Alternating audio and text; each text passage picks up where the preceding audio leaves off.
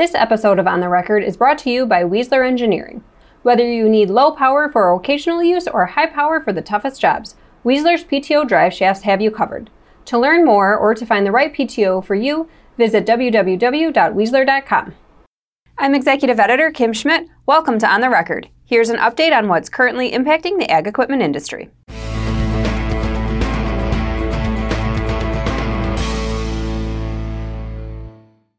Cervus Equipment, Canada's largest John Deere dealership, announced record second quarter results earlier this month. The publicly traded dealership reported revenues during the quarter were up 18% to $402 million versus the same period last year. Equipment sales revenue for the quarter was $314.8 million, up 21% versus the second quarter of 2020. Parts revenue increased 7.3% to $61.6 million, and service revenue came in at $20.7 million, an increase of 4.7%. Agriculture equipment revenue increased 10% in the quarter and 4% year-to-date, primarily driven by increased customer demand for new equipment supported by strong market fundamentals in all geographies. Product support revenue from ag equipment increased 1% in the quarter and 6% year-to-date, which Cervus attributes to its execution on strategic parts initiatives, including online and on-the-road parts sales, and the addition of 2 new locations after the first quarter of 2020. This was partly offset by the impacts of parts supply shortages and a relatively easy seeding season in the second quarter of 2021. Ahead of the earnings release, Cervus announced it had agreed to be acquired by Brandt Tractor, the world's largest privately owned John Deere construction and forestry equipment dealer. Brandt will acquire Cervus for $19.50 per share in cash, or an equity value of $302 million. Brian Fast, analyst with Raymond James, says the transaction price implies a 1.2 times book value. Brandt had already owned a 9% share of Cervus. Brandt Tractor is part of the Brandt Group of companies, which is also comprised of Brandt Agricultural Products, Brandt Engineered Products, Brandt Equipment Solutions, Brandt Road Rail, and Brandt Positioning Technology. With this move, Case IH dealer Titan Machinery will be the only remaining publicly owned dealership group in North America. In addition to Cervus Equipment, this week's other dealer on the move is Johnson Tractor. The 5-store Case IH dealer has relocated its Rochelle, Illinois location. The new 50,000 square foot facility features an open layout with an expo room, large showroom, and modern air-conditioned service center. Now here's Michaela Paulkner with the latest from the Technology Corner.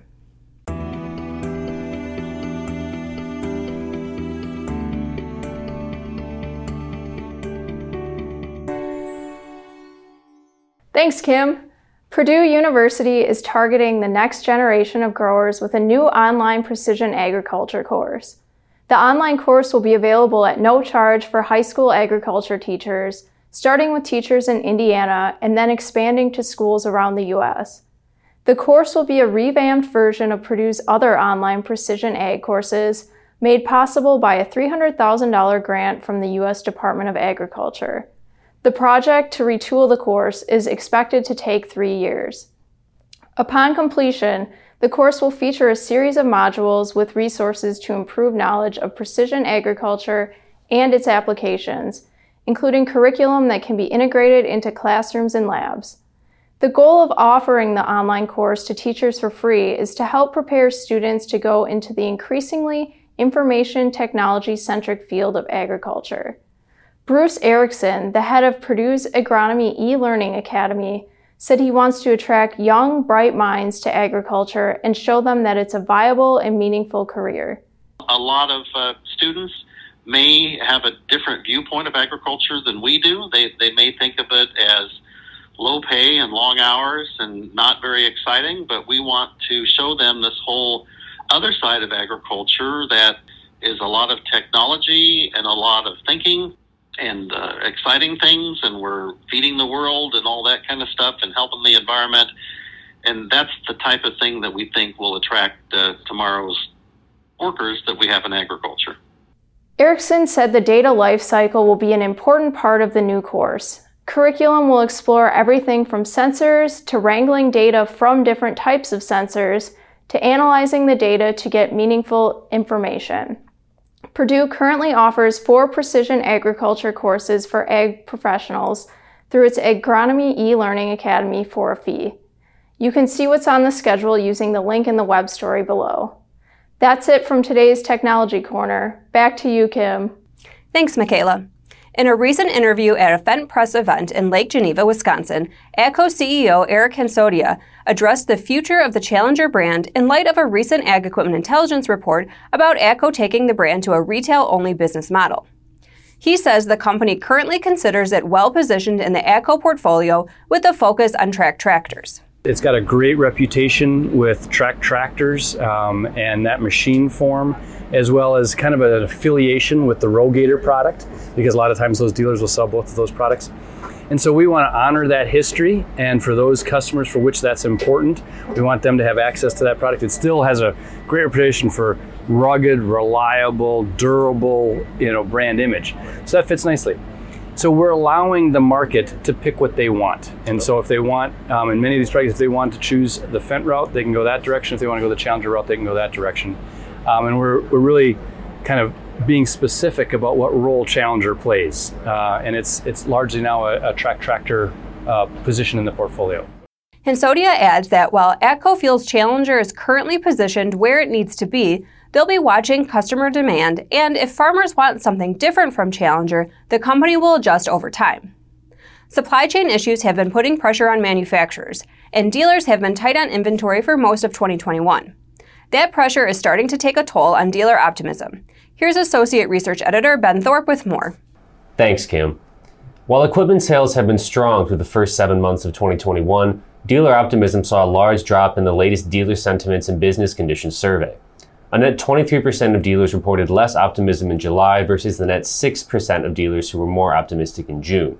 The decrease in both new and used inventories, delayed deliveries, inflation, and continued supply chain headwinds appear to be causing some concern among dealers. One dealer from the Delta States and Southeast Southern Plains region said, "Price increases and lack of availability for whole goods and parts is becoming alarming. We are nervous about 2022. Another dealer from the same region commented, "We are less optimistic as inventories run low at the dealer level and within the manufacturer's shops. We are also concerned about the general well-being of the economy, especially inflation into next year." Equipment price increases, both new and used, as well as input costs are also weighing on dealer optimism, and one dealer from the Lake States/Northern Plains says those two factors are impacting year-end capital purchases significantly. Back to you, Kim. Thanks, Ben. Deere & Company reported third quarter 2021 net sales and revenues of $11.5 billion, up 29% versus the same period in 2020. Net sales from equipment operations were $10.4 billion for the quarter, up 32% over the third quarter last year.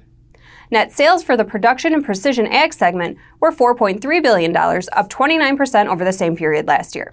For small ag and turf, net sales were up 32% from last year to $3.1 billion.